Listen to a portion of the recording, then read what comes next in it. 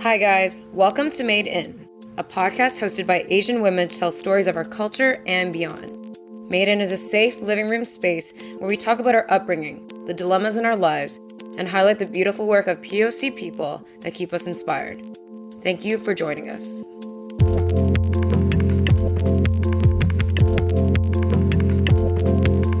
Hey Jazz, we're back everybody! We're back. Hi, everyone. We have a really special guest today. I personally call her my Zeze, which means older sister in Canto. But truly, she's such a huge mentor of mine.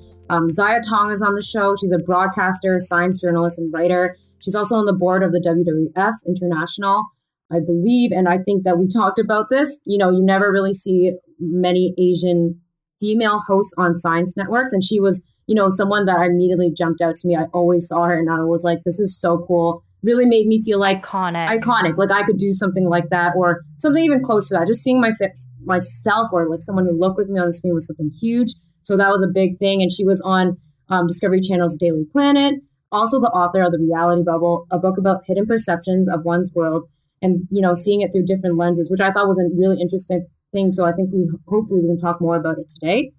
And overall, she's like a badass, really outspoken, you know, on not just environmentalism and, you know, you've been doing that for a long time, but also, you know, targeting systemic racism and, you know, for human rights for all. So we're just so happy to have you on the show. And thank you so much for making the time, Ziya. Woo, welcome. Abby, Jasmine, those Slasians. It's wonderful.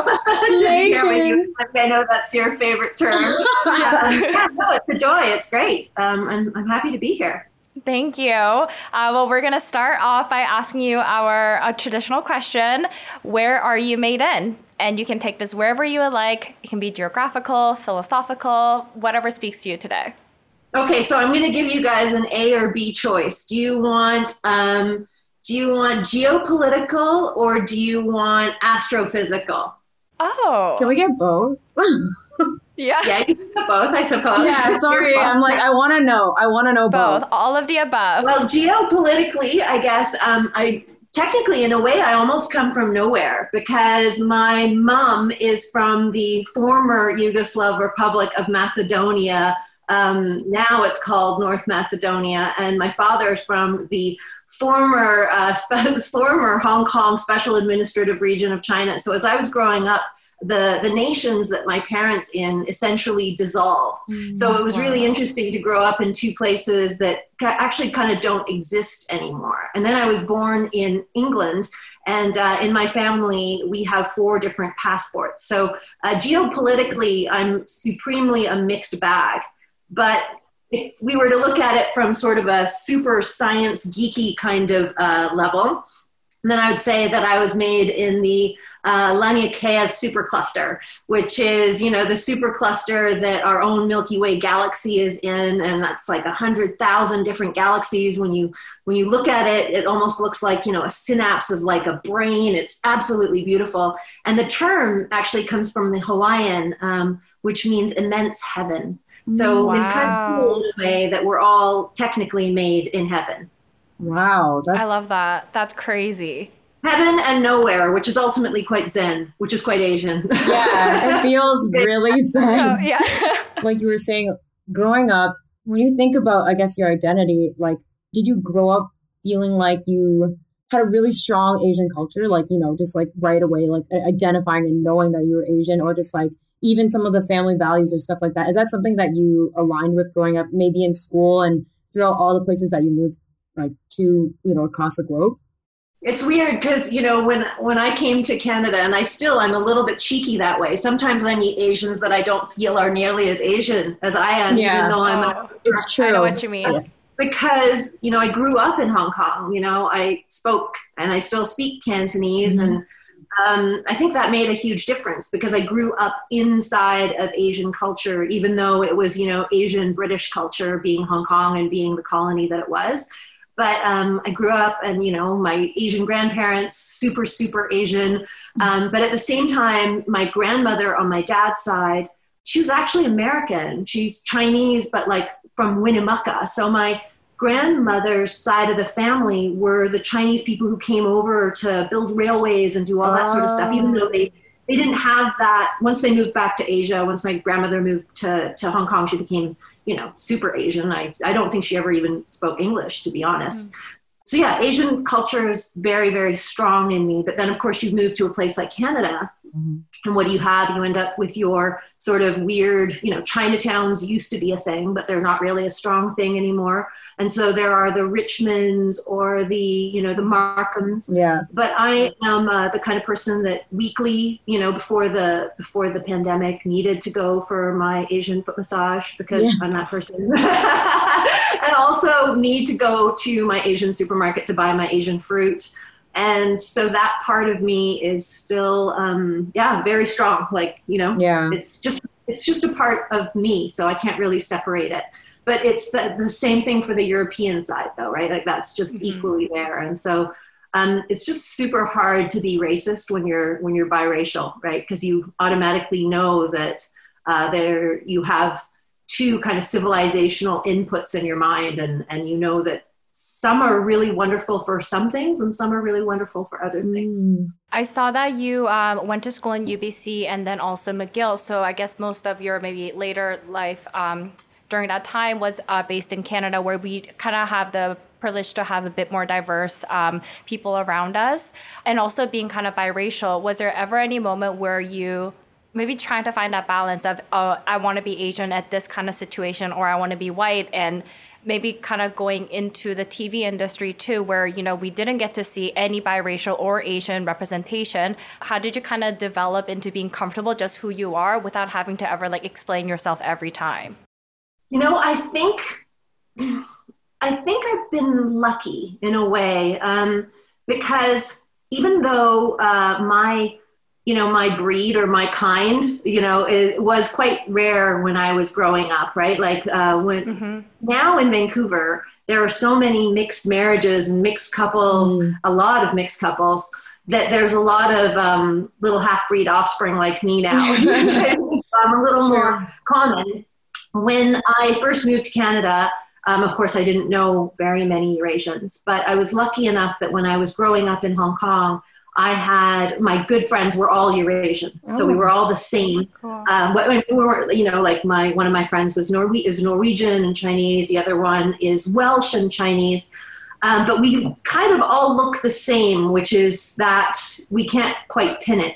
I think the hard thing is, I felt supported. I never felt like a total freak, but I think that you always feel like an outsider because when I go to Macedonia, for example, everybody there thinks I'm Asian. Everybody immediately thinks I'm Asian.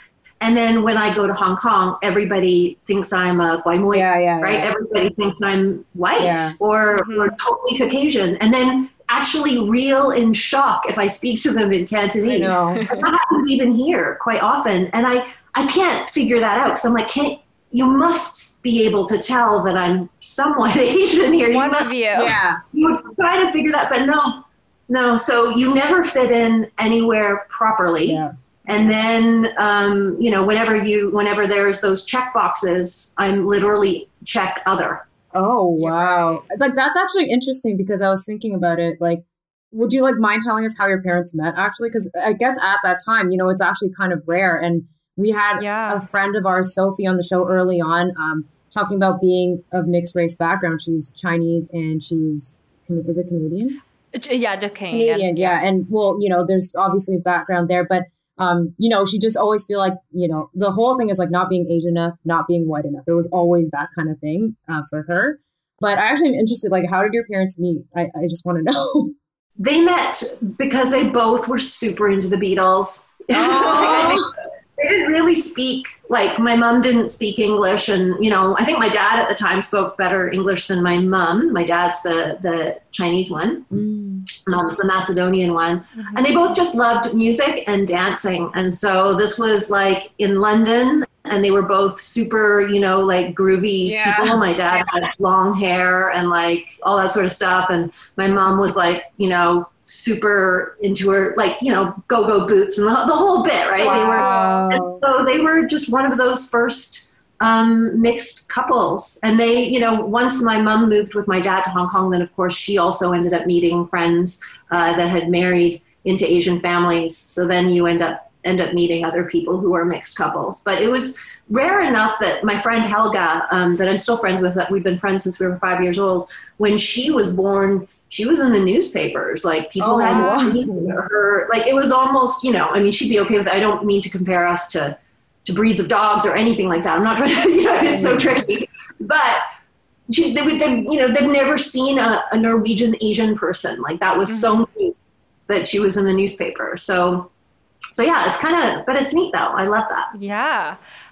Did you feel like as you were kind of getting into broadcasting, were you ever did you ever feel a sense of maybe like tokenism, or, they wanted your face to be kind of represented because it was so unique? And was it kind of feeling we're using that to your advantage, or how did you kind of sit with that?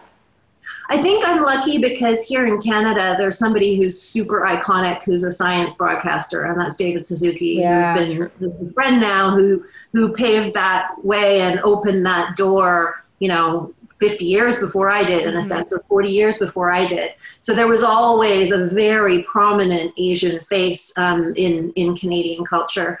And I do think that Asian television, I think one of the issues is that while we see some Asian faces in Canadian broadcasting, what we don't see is kind of more behind the scenes, right? Like the producers, the writers, that's the whole staff. That's where you need to see a lot of that diversity mix start to happen. And I'm really doing a lot of that kind of work behind the scenes right now too, in multiple arenas. And so, yeah, I care very much about more than just having the face on television or the one figurehead. That's in a sense tokenism, right?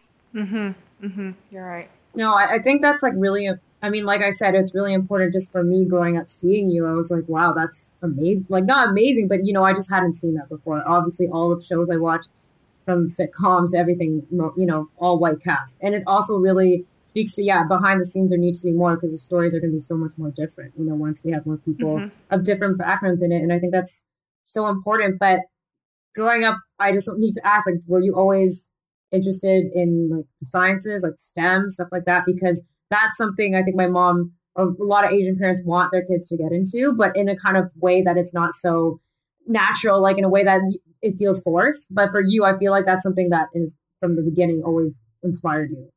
I think I'm untraditional in a certain way because, the first show that I hosted was an avant-garde arts show, which is Ed, right, on CTV, which was a completely wild, wonderful, amazing show. And the executive producer and the senior producer, who became some of my closest friends, Black and East Indian. And that was a show where there was so much flavor, as my friend McLean used to always say, because it was just this beautiful mix, right? And it was really colorful, and it was really, it was super, super, super creative. In terms of the sort of STEM and the science broadcasting, for sure, I've loved David Attenborough since I was really young. I was so obsessed with watching David Attenborough videos that my friends would have to come over, and they couldn't watch their favorite soaps. They would have to watch tortoises honking. You know what I mean? That would be they'd know when they were coming over that was going to happen. And then I met Jane Goodall when I was 21. Wow. And she was doing a talk in London, and I was standing in the back row, and I saw her, and and she'd saved an entire mountain with the chimpanzees, and I'm in the back, and my eyes are just literally just streaming, just when you get those shivers because you're just so in awe. And so I went up to her then, and I've told this story many times, but it's true. I went up to her, and she signed a postcard for me that just said, "Follow your dreams." And I have that postcard somewhere, but it was just and then so years later when I interviewed her on Daily Planet, I'm crying again with her. And she's like, "Why are you crying?" You have a postcard? Do you have it? Yeah. But I think that, so I really, that was sort of the entry for me. But also, everything depends, your interest really depends on how interesting your teachers are, and I had some boring freaking science and math teachers in high school for sure. And even in university, things that just put me to sleep. And so really, I'm more of an autodidact in that sense, that I learned when I started realizing this door opened because the teachers were more interesting, or I could read things on my own and find the fascination and the wonder and the awe and the enchantment. And that's where I've always gone with a lot of the science broadcasting, is just really wanting to be like, look at this siphonophore, look at this incredible creature in the ocean, and you know what I mean? And I do believe that when you fall in love with the world, that you'll want to fight to protect it, right? So that's part and parcel of that sort of environmentalist streak, is like, when I was growing up, not every single animal was almost extinct, right? Like, you know, and I can't even fathom what that would be like for most kids growing up and be like, I love lions. Lions are almost gone. I love, you know what I mean? Like whales, like almost everything is disappearing. And people are so distracted. Yeah. And that's, you know, like the French word for entertainment is divertissement, right? It is literally distraction, to be diverted. And we're not paying attention to some of the critical things. And Evie knows because we follow each other on Twitter. But, you know, if I tweet some beautiful animal, you know, those ones get all the likes and the retweets. But if you post anything about extinction or animal rights, anything that concerns really helping animals, we're pretty selfish animals. We do not pay attention to that. And that I find pretty troubling. Yeah. Yeah, I watched one of your interviews when you were talking about your book. You said something that really resonated with me, that we are the only species that really deprive of other members of its own species from being able to survive and thrive. And it really hit me hard thinking about that. And the fact that, you know, even now in COVID, I'm noticing a lot of like individualism that's really, you know, evident in our communities, where personally I moved to Canada when I was 10. So I have a lot of, you know, memories of living in Korea with my parents, where, you know, community-based was something in the forefront. So like I grew up going to elementary school. If I had a cold, I would wear a mask so that other people wouldn't get infected. Yeah. And the fact that we have to even rewire and educate people now of the reason why we have to wear a mask, it's like such a different mentality. And you summarized it so perfectly, that like, why can't we uplift each other? And we're the only ones that's really depriving of everyone around us. Well, I think that's the thing, right? Like, one of the beautiful things about Asian culture, and one of the reasons why they've been so much more successful at containing COVID, is because it's a culture that values collectivism and protecting the collective, whereas we live in a much more individualistic society that is like, you're on your own, figure out how you're going to survive this, whether it's economically or whether it's, you know, your own health. And so there are wonderful aspects of Asian culture and value systems that I think we need to celebrate. And then there's other aspects that, you know, and I'm just going to bring it up now because we were talking about it via Twitter, Evie and I, Bling Empire, for example. Yeah, let's do it. Let's do it. Hot topic. I'm excited. It's a horrible caricature of Asian culture, because it's really, it's trying to do the exact same thing as those, you know, what are those, Real Housewives or any of those sort of things. Chinese people or Asian people trying to compete by out-capitalisting other capitalists. Like, capitalism isn't necessarily a culture. You know what I mean? It's more like a disease. And so competing in the disease is not necessarily a great thing. And then also, you know, I think it's rather repulsive and revolting that these are kids of like arms dealers and defense contractors. Like that Lena Shea woman, like her dad, the reason she has $1.2 billion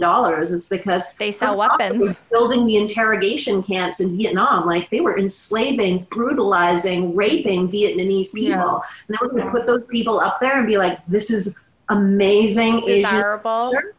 Fuck that. I know. No way. And like the things I saw most about it was like, especially for that woman, and I'm not saying like just to drag her, all of them, like, you know, when I was watching it, I couldn't watch, I'd say like half the episode. I'd like have to cringe and hide because it's so cringy. It's like, you know, the one woman who's like, oh, tell me which diamonds are fake at this table. Like, what the fuck? And the thing is, like, I don't feel like we don't have that enough Asian representation on TV yet for this to be like one of the first few things to be out there. Because like I said, when COVID hit, like, literally, they're like, every Asian has COVID. Like, that's how stupid the world is. And I just feel like now not everyone's going to think like we're all rich like that. But our values are I feel like our values, there's so many greater things to share about Asian values, you know, whether they be Chinese or whatever, that collectivism. And it gets so lost in that show, like you were saying.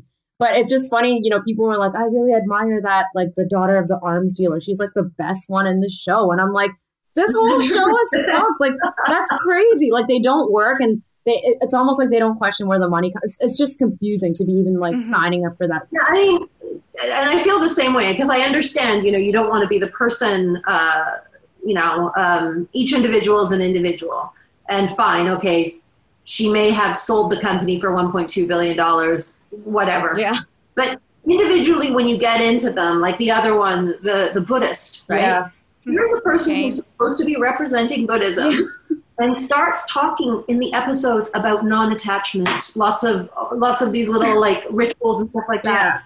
But then starts telling people that the way he deals with life is through retail therapy, which is total consumerism and attachment, right? So, they produce these people who are caricatures, hypocrites, and there are, so many, and of course, even growing up in Hong Kong, right? Mm-hmm. Hong Kong has always been super, hyper capitalist. Yeah, crazy. Every single one of those MTR stops, you exit into a shopping mall, because every single one is a shopping mall. And then, even as a kid, like people would act like my game on the MTR when I was a child was spot the fake Louis Vuitton. Like that's what we used to do when we were children, because that was the game, because, there were already so many fakes and things like that were going on there. So it's not to say that that isn't a part of the culture, but when you see why there's an umbrella movement, when you see why there's so, there's people living, in the size of coffins in Hong Kong, really it's only the hyper elite that we're sort of quote unquote celebrating, who are living this lifestyle, whereas the vast majority of people are really suffering under this system. So I don't think we're oblivious to the fact that, we love consuming the one percenters of the world. Classic example is like the Kardashians, we can't look away.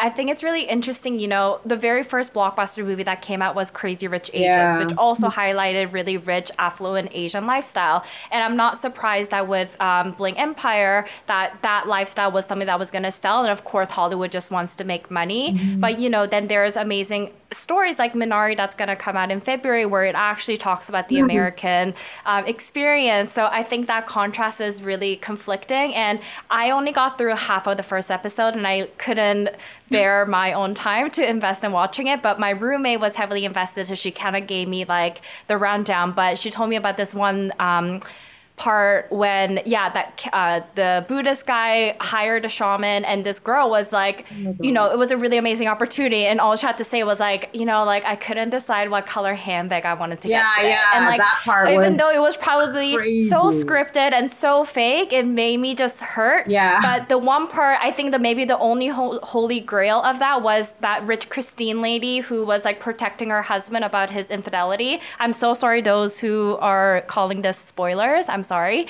listening. But protecting her husband about his infertility, about them having I thought that was the only kind of like aspect to a real Korean Asian dynamic that could happen. Was there anything else in the show as you were watching that was like somewhat truth that we could be maybe happy that there was an Asian representation at all on Netflix? It was really nice to see somebody, that main character, the Korean guy, I think is like a middle-class Korean guy who's just Korean American, and who's, sure, he's like a model or whatever he's doing, but he's the one who's supposed to be the balance, right? The normal that we can sort of see in there. And, if anything, I suppose I'm grateful that there's that. But I just think it's really sad that the only way in which we feel that we can have an all Asian cast is if we show them out competing with their bling. And the same thing happens in Instagram. There was one of those rich girl shows in Vancouver too. Oh, I remember that. People like to watch this stuff because it's, because they like to shit on it, I suppose too, right? Like the gluttony and all that sort of stuff. But it really does inject some pretty warped values into our young people. And that's why you see this insane culture of envy on Instagram. And Instagram is essentially another shopping mall. That's all it is. You know what I mean? With people turned into mannequins to pimp their wares. Yeah, and I feel like it's actually interesting because you grew up in Hong Kong, and I used to go there every 2 years, and that's where my parents are from too. And my mom has always said to me she's really sad that, she didn't know much about anything except for consumerism. A lot of it was that, you're saying you were counting the fake Louis. I just remember at every subway stop, there's like a Chanel in every subway stop. Like that's just a crazy thing. Subway stop. Yeah, like subway, like out, and then there's a mall, and that's like I remember that about Hong Kong, and I think you've been back too, and it's still sort of the same like that.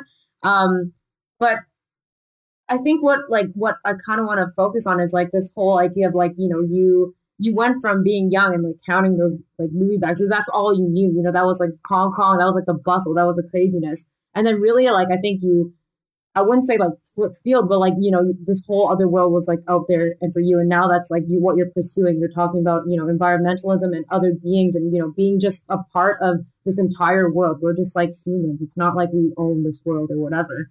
But a big thing that I've seen is like there's a huge whiteness movement around environmentalism, which at first I'm like, maybe they're right, like they're saying like the whole idea of recycling and reusing. I think that my parents were already doing that, but it wasn't like said like that, So then when the whole campaigns came in, they were like, oh my God, do you guys even recycle? Do you even do that? And it's just like, I feel like we've been eating the whole part of the animal, like, like those small things. Like if we do eat an animal, it's like we use every part of it. There's other ways, like my mom has a whole Tupperware drawer, and these are small examples, but I just don't feel like whiteness has ownership on environmentalism. But I don't really know about the history of it. So what is your take on this? Because I just feel like it's just a strange thing.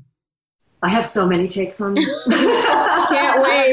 But I just, from the Asian perspective, obviously, when we look at Asian cultures, it's actually in Japan that you see those terrific zero waste culture, some of the towns and some of the cities where they've actually been able to go full cycle. When you look at Asia, despite the fact that, China is a big coal user, that's absolutely true. China is also such an incredible country when it comes to engineering and getting their shit together. When China needs to do something because they've had so many engineers in their political system, they get it done fast. So even when it's like those bullet rail systems, those high-speed rail systems, hundreds of thousands of kilometers, and these things go incredibly quickly too. Like I really wish that North America would borrow from Chinese culture and Chinese engineers instead of demonizing Chinese people and Chinese scientists and Chinese engineers along with the state, because there's a lot of stuff that we could do a lot faster and fix a lot more if we actually looked to other nations. I wrote about that in a recent article for Pop-Up magazine. The same thing with if you look to the Netherlands, for example. This is a country that's the second largest exporter of food. They're tiny, wow. They're minuscule. I don't know how many of the Netherlands you could fit in Ontario, but a heck of a But at the same time, the environmental movement is really quite dominated by white saviors in many ways. When we go back into the sort of capitalist perspective, the problem is that it is this white capitalist institutionalized system that is responsible for the vast degradation that we see today. So we need to really shift and move the people who are, sitting at those tables of power right now. The other thing that is critical as well is the fact that in environmental movements, and you may know of the Extinction Rebellion. I don't know if you've heard of them or not. Quite a strong movement, quite a beautiful, radical movement in many ways. And there's some really great people working in this movement. But at the same time, last year, there was a very large, there was a fracture because there was a small group of people that really wanted to separate environmental justice from social justice. They were like, hey, let us work with the Trump people. Hey, let us go, you know what I mean? But we don't want to build in, BIPOC, Black, Indigenous, people of color. And so this is this white movement, and it created a huge rupture, especially in the States. A lot of people really fought against a small group again called XR America, because they were like, don't you see actually that the people who are most impacted by environmental degradation, whether it's the water, whether it's the superfunds, they're all actually living in these spaces. These are the people who are all ready to rise right now because they're pissed off with what's being done to their water, their land, their space, their air, like Sarnia, all these sorts of things. And if you cut them out just to work with the white middle class people, because you think that that's going to, it's such an insulting slap in the face. So movements need to be less white, and movements that actually work with other movements and work in solidarity with Indigenous movements like we saw here in Canada though, like with a lot of those blockades, that's a powerful and smart and strategic movement. And then at the organizational, institutional level, we need to see better and bigger ways of thinking, bigger worldviews. I mean, you know that's what my book is about, blind spots. Mm-hmm. And one of the quotes in it is by Paul Bain, which is, one does not see what one does not see when one is blind, right? You don't even know what you don't know. And so a lot of the times, you know, whether you have people who are from the North or from the global South, if everybody just has a capitalistic sort of worldview, that's one worldview. In the same way that there was a difference between when we used to see things from a religious worldview, then to a scientific worldview, to a capitalist worldview, what we're really missing is a sacred worldview, right? And that's one of the things that Indigenous peoples have. They have a very different relationship to the land that they are from, where they know the trees, where they know the soil, where they understand the cycles and systems.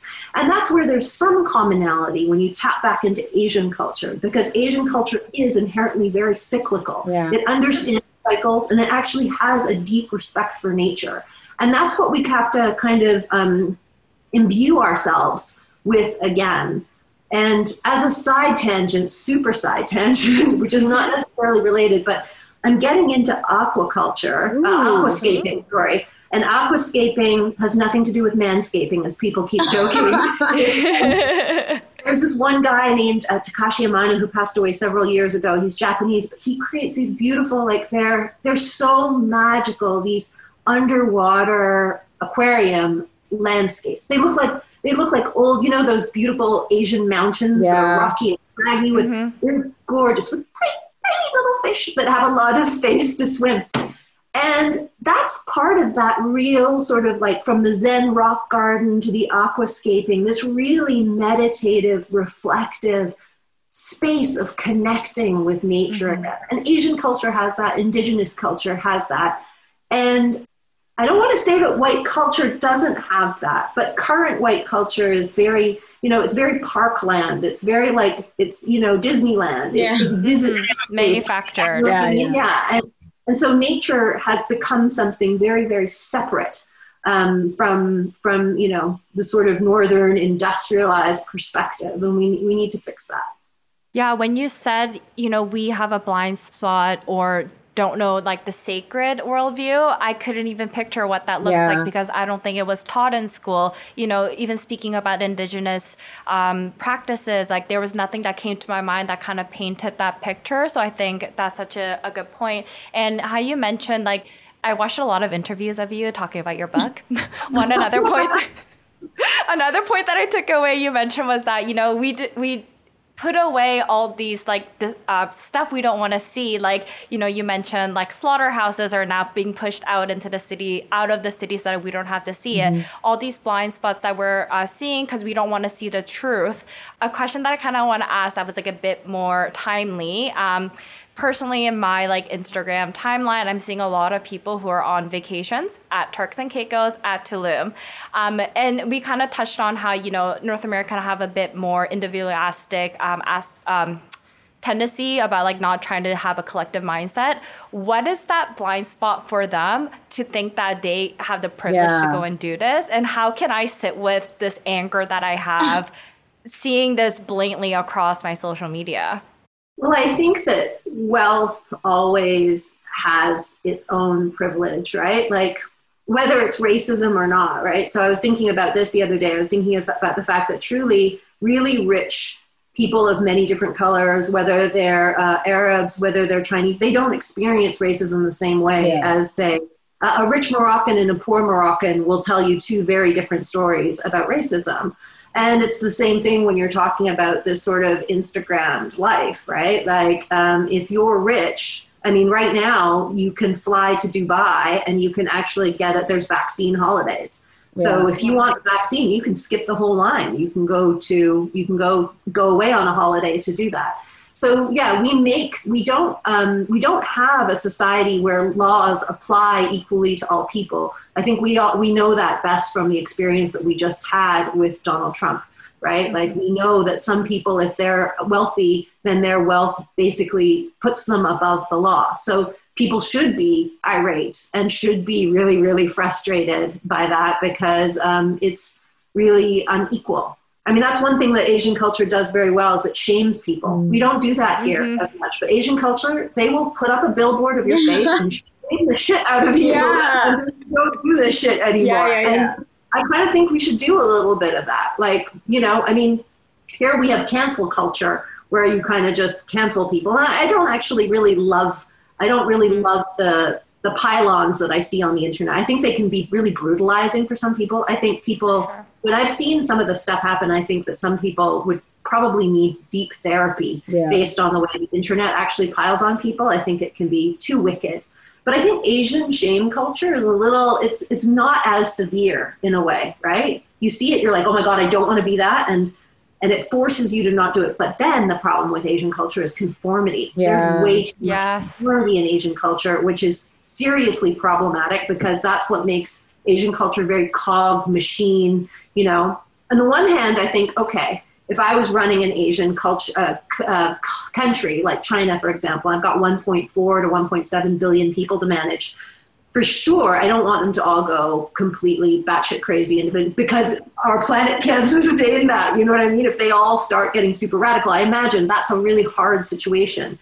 And so that's why they want conformity. That's why they want a social credit system. They want everybody just doing stuff so that you can deal with this large, large amount of people. And Chinese people and Asian people can be more docile in that sense. They will conform in that sense. But we need them to conform in radical ways as opposed to conform in really status quo, boring ways. Yeah, and I would agree with that, just being like, and also I think here in white adjacent ways, like it's so crazy to think back to Asia and just thinking about like, you know, I know in Hong Kong and in China it's the same, but when they do see a white person, it's still like an amazing situation. You know, it's always like, you can speak English. Oh my God, like you belong up here. Can I get a picture? Yeah, I mean, it's pretty like, and I think that in Korea, correct me if I'm wrong, Jazz, but like, not that if you're white, but like you can speak English, like that's an amazing thing. There's like a whole admiration for America, like basically, I think that culture. But I think it's so, like we live in two different worlds. I don't think America knows anything about Asia. And I think it's the same way, like we see those good things. We see what believes like to be the American dream. But then when you're actually there, it's like it's so different.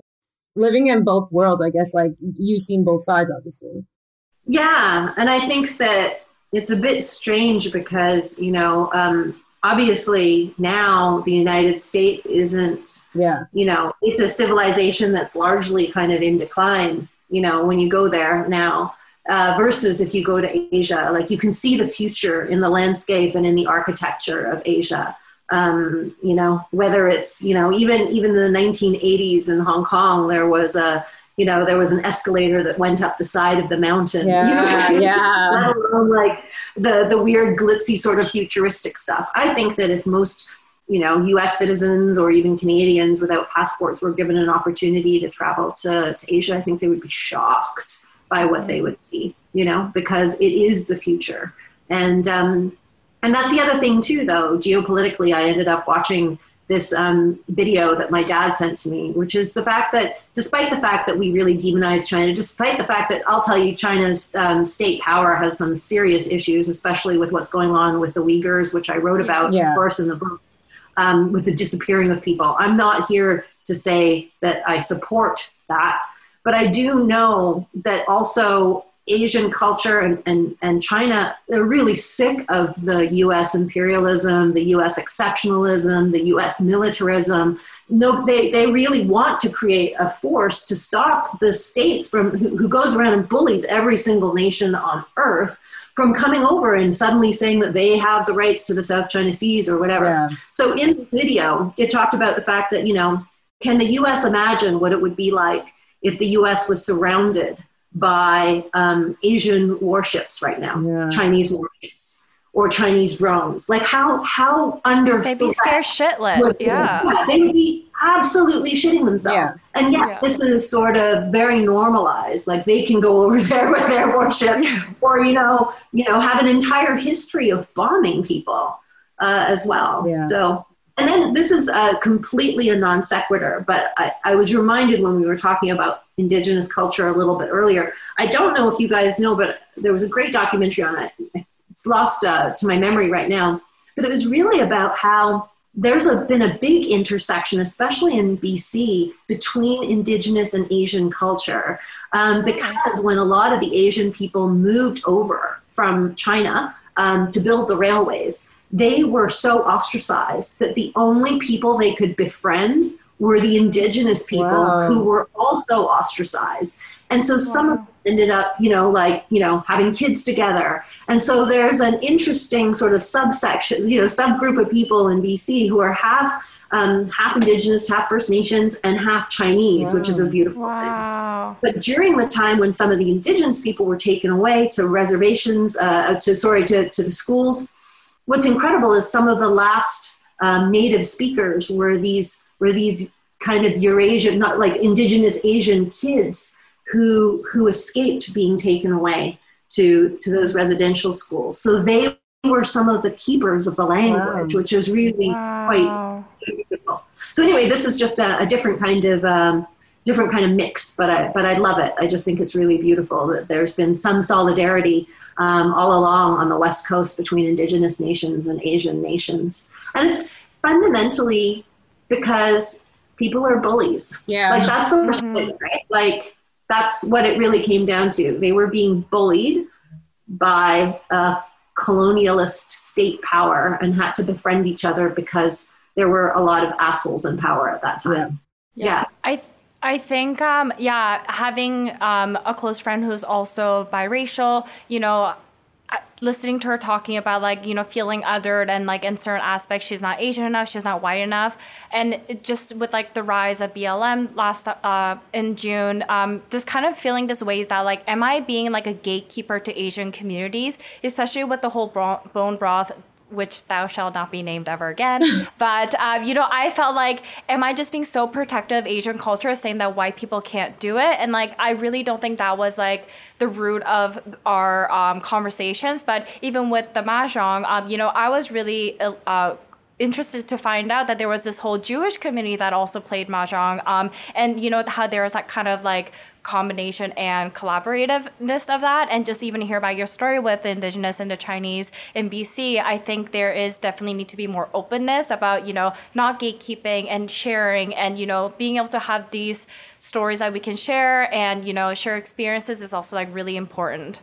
Well, I think one thing, which is to be on the other side of this, there's two sides of it, and it depends how you're doing it, and depends how you're monetizing it, and how thoughtful you're being today. However, that said, the biggest ripoff culture in the world is Asian culture. Don't think for a second it is, because it is. You go We're not all innocent. Place, and they have taken whatever sort of Western culture thing, they've renamed it, they've switched the logo. For crying out loud, there's an entire town that's there's a fake Paris. Co-opting. They're not even co-opting. They're co-opting the whole country and forgetting it. And that's a very Asian thing to do. So we should never kind of forget that. I know that it can be tricky in the space that we're in if people do just sort of monetize off others. But I think that there's something in honoring other cultures as well. And I don't know, there's something that I kind of like about, I don't think everything is exploitative. I think that there needs to be, it's a case by case sort of basis. For sure. And it's so complicated. There's no right answer. Because again, we're just learning on the fly, really. We're basically there's no right or wrong. There's no exact thing. Everything's in the gray. And so for me, it's just really important to take it case by case. The Mahjong thing I just saw was fucking outrageous, obviously, and I'm going to call it out. I don't know what the Mahjong thing is. Oh my God. Let me tell you. I know about the broth. I don't know about the Mahjong thing. Oh my God. There are these three white women from Dallas, Texas. They got into the game of Mahjong, and they thought that they needed a refresh.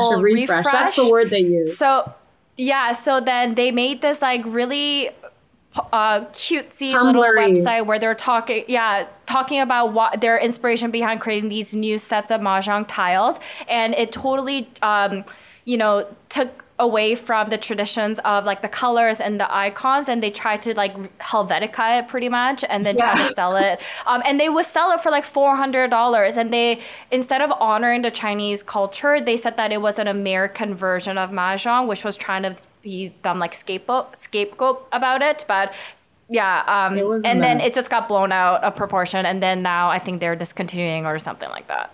Yeah, I mean, at the end of the day, when things get really complex, I think it's really helpful to just look at values, and honor is a value. Mm-hmm. It's a very Asian value, right? Honoring people, honoring culture. Mm-hmm. I think you're right, very right to say that honor is important. Honor something if you're going to actually make a change to it. Do it in an honorable way. And the other thing is really, what we're seeing today, which is decency, which is something else, which is another sort of value that I think is really underrated. Just being decent, mm-hmm. And there's just, my grandfather used to speak in Chinese proverbs. I didn't understand what he was saying half the time, but he's one of those people who spoke in, he's so wise and like having your own personal sort of Confucius. Mm-hmm. And those are the sorts of things that I really hope that we can dig up. And I hope you guys can dig up on your podcast, those people who are those thinkers, to remind us of some of the really beautiful wisdom that we have in Asian culture that we don't necessarily get a chance to see because we're, being Asian blingified. Yeah, they should have done a show on that. That's so cool. It would be like a whole lifetime of learning. Like one big thing for my year this year is like just get into my history. Like I don't understand it a lot. Ziya, the way you're talking, like I talk to my mom about China a lot with the Uyghur camps and stuff like that. And obviously I think it's fucking wrong, but I've been to China myself, and to demonize billions of people, even the diaspora is pretty insane. Like I really felt like the people there, I'm talking about ordinary people, the bus driver, the taxi driver, I felt like, I don't speak Mandarin, but it felt like homeliness to me. Like they looked out for us for that's the value that I want to know more about, that Confucianism, that, the caring for other people and collectivism, like that stuff is, unfortunately, hopefully doesn't get lost in this capitalist world. And I think that's like really important because right now when we talk about China and, since the Cold War, since forever, it's always been like demons. And I get it. But again, when you talk about tech, when you talk about the actual people in there and the values they hold, I'm just saying the ordinary person, to me, it was like one time I was like, damn, I feel like this is like a very familial moment for me. And I feel embarrassed to even sell that to anybody. You know what I mean? Well, I think that we always have to make the distinction that a state is not its people. Yeah. A state is a manufactured entity. That's like saying that, Americans or U.S. citizens are whoever is in power at that particular time. You can't demonize. You knew when Trump was in power that half the people weren't supporting that state, just as half of them aren't today. Mm-hmm. And every single empire is an asshole. You know what I mean?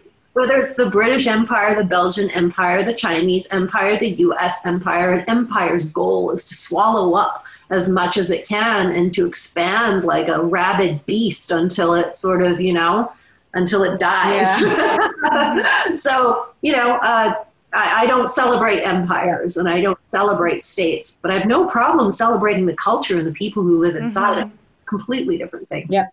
I love that you reminded us about kind of, reminding us of the wisdom that we can kind of hold on to in our culture, which kind of gave me the green light to not feel guilty about the Korean dramas that I'm going to binge, because the way that they really share the love for community and family members and the interactions, like I really miss, that mutual respect you have for elders or someone in your community in the Korean culture. So I'll definitely share with you some top shows that you're going to have to watch. But definitely. I love that. And, the reason why I'm also so addicted to them right now is because I don't have to sit there and do any sort of diversity watching or anything. The entire cast is Asian. Yeah. But that's not the reason I really love them. The reason I'm loving watching them, to be honest, is because I don't know who most of them are. I mean, I'm starting to but because I'm not part of their celebrity culture, it's just like in North American culture, if you're watching, say, Jennifer Aniston in a film, you're like, no matter how 60 minutes into the film, that's Jennifer Aniston playing something else in the film. And so actors as celebrities take away from the immersion of a film. Whereas if I'm watching a Korean film, I'm like, that person's that character now. Yeah. And I'm just in it as they're that person. So I don't know that they're whoever they're supposed to be. So there's something beautiful about that level of quote unquote foreign media, because if anything, it's actually more immersive. Mm-hmm. Do you have any upcoming things that you're writing that's top of mind for you? Any topics that you want to share with us to kind of keep us interested? I think that the most exciting, very recent development is that my paperback just came out. Everyone caught one. We'll drop the link later. Let me just show you what it looks like. We will definitely link it, and definitely open to reading about blind spots. So guys, I'm not kidding. When I was doing the research before talking to her, there's so many good tidbits of just these like quick YouTube videos that I watched of her interviews, and the way that she talks about like all the different ways that the book is divided into, and you would just, your mind will be blown. I was blown just watching this 20-minute interview. Me all night. I'm like, I know, she's fucking amazing. Like she's insane. And I was like, did you know there's more things in the world that's the size smaller than the size of your thumb, and we're like these giants? Thanks, you guys. Yeah, so I mean, you know, that's a little bit of like a Matrix download book, right? Like, so I appreciate that. It was several years of thinking, and it's all condensed into a few hundred pages. So I hope your listeners get a chance to check it out. Yeah. The best reset to start the year, guys. I'm really excited for that, to like learn about, you know, new perspectives and just see my blind spots. I would love to see that, because every day, like in this convo, opening up to new blind spots. So Ziya, thank you so much for taking the time to be on the show with us. I mean, I can't even say how many things we've learned from this, and we'll continue to learn. Mine is open, you know, more open than just seeing ourselves as humans and the only people in this damn world. I don't know why, like, we think about that all the time, but really, like, from everything, we'll drop your Twitter link, because it's true that every day, or I think every day, you drop a beautiful animal video, and it's always Earthling. And it's like this animal I've never fucking seen in my life. I'm like, wow, this world is gorgeous, and I can't really see it from my condo, but thank God you're out here still showing that how important other species are, and they're part of our world. So thank you so much for being on the show. Oh, Evie, Jasmine, thank you both, and like for creating an open space, for opening eyes and minds. It's a beautiful thing. Oh, thank you. Thank you. Thanks for listening to Made In. This episode was edited by the audio master, Josh Pardo.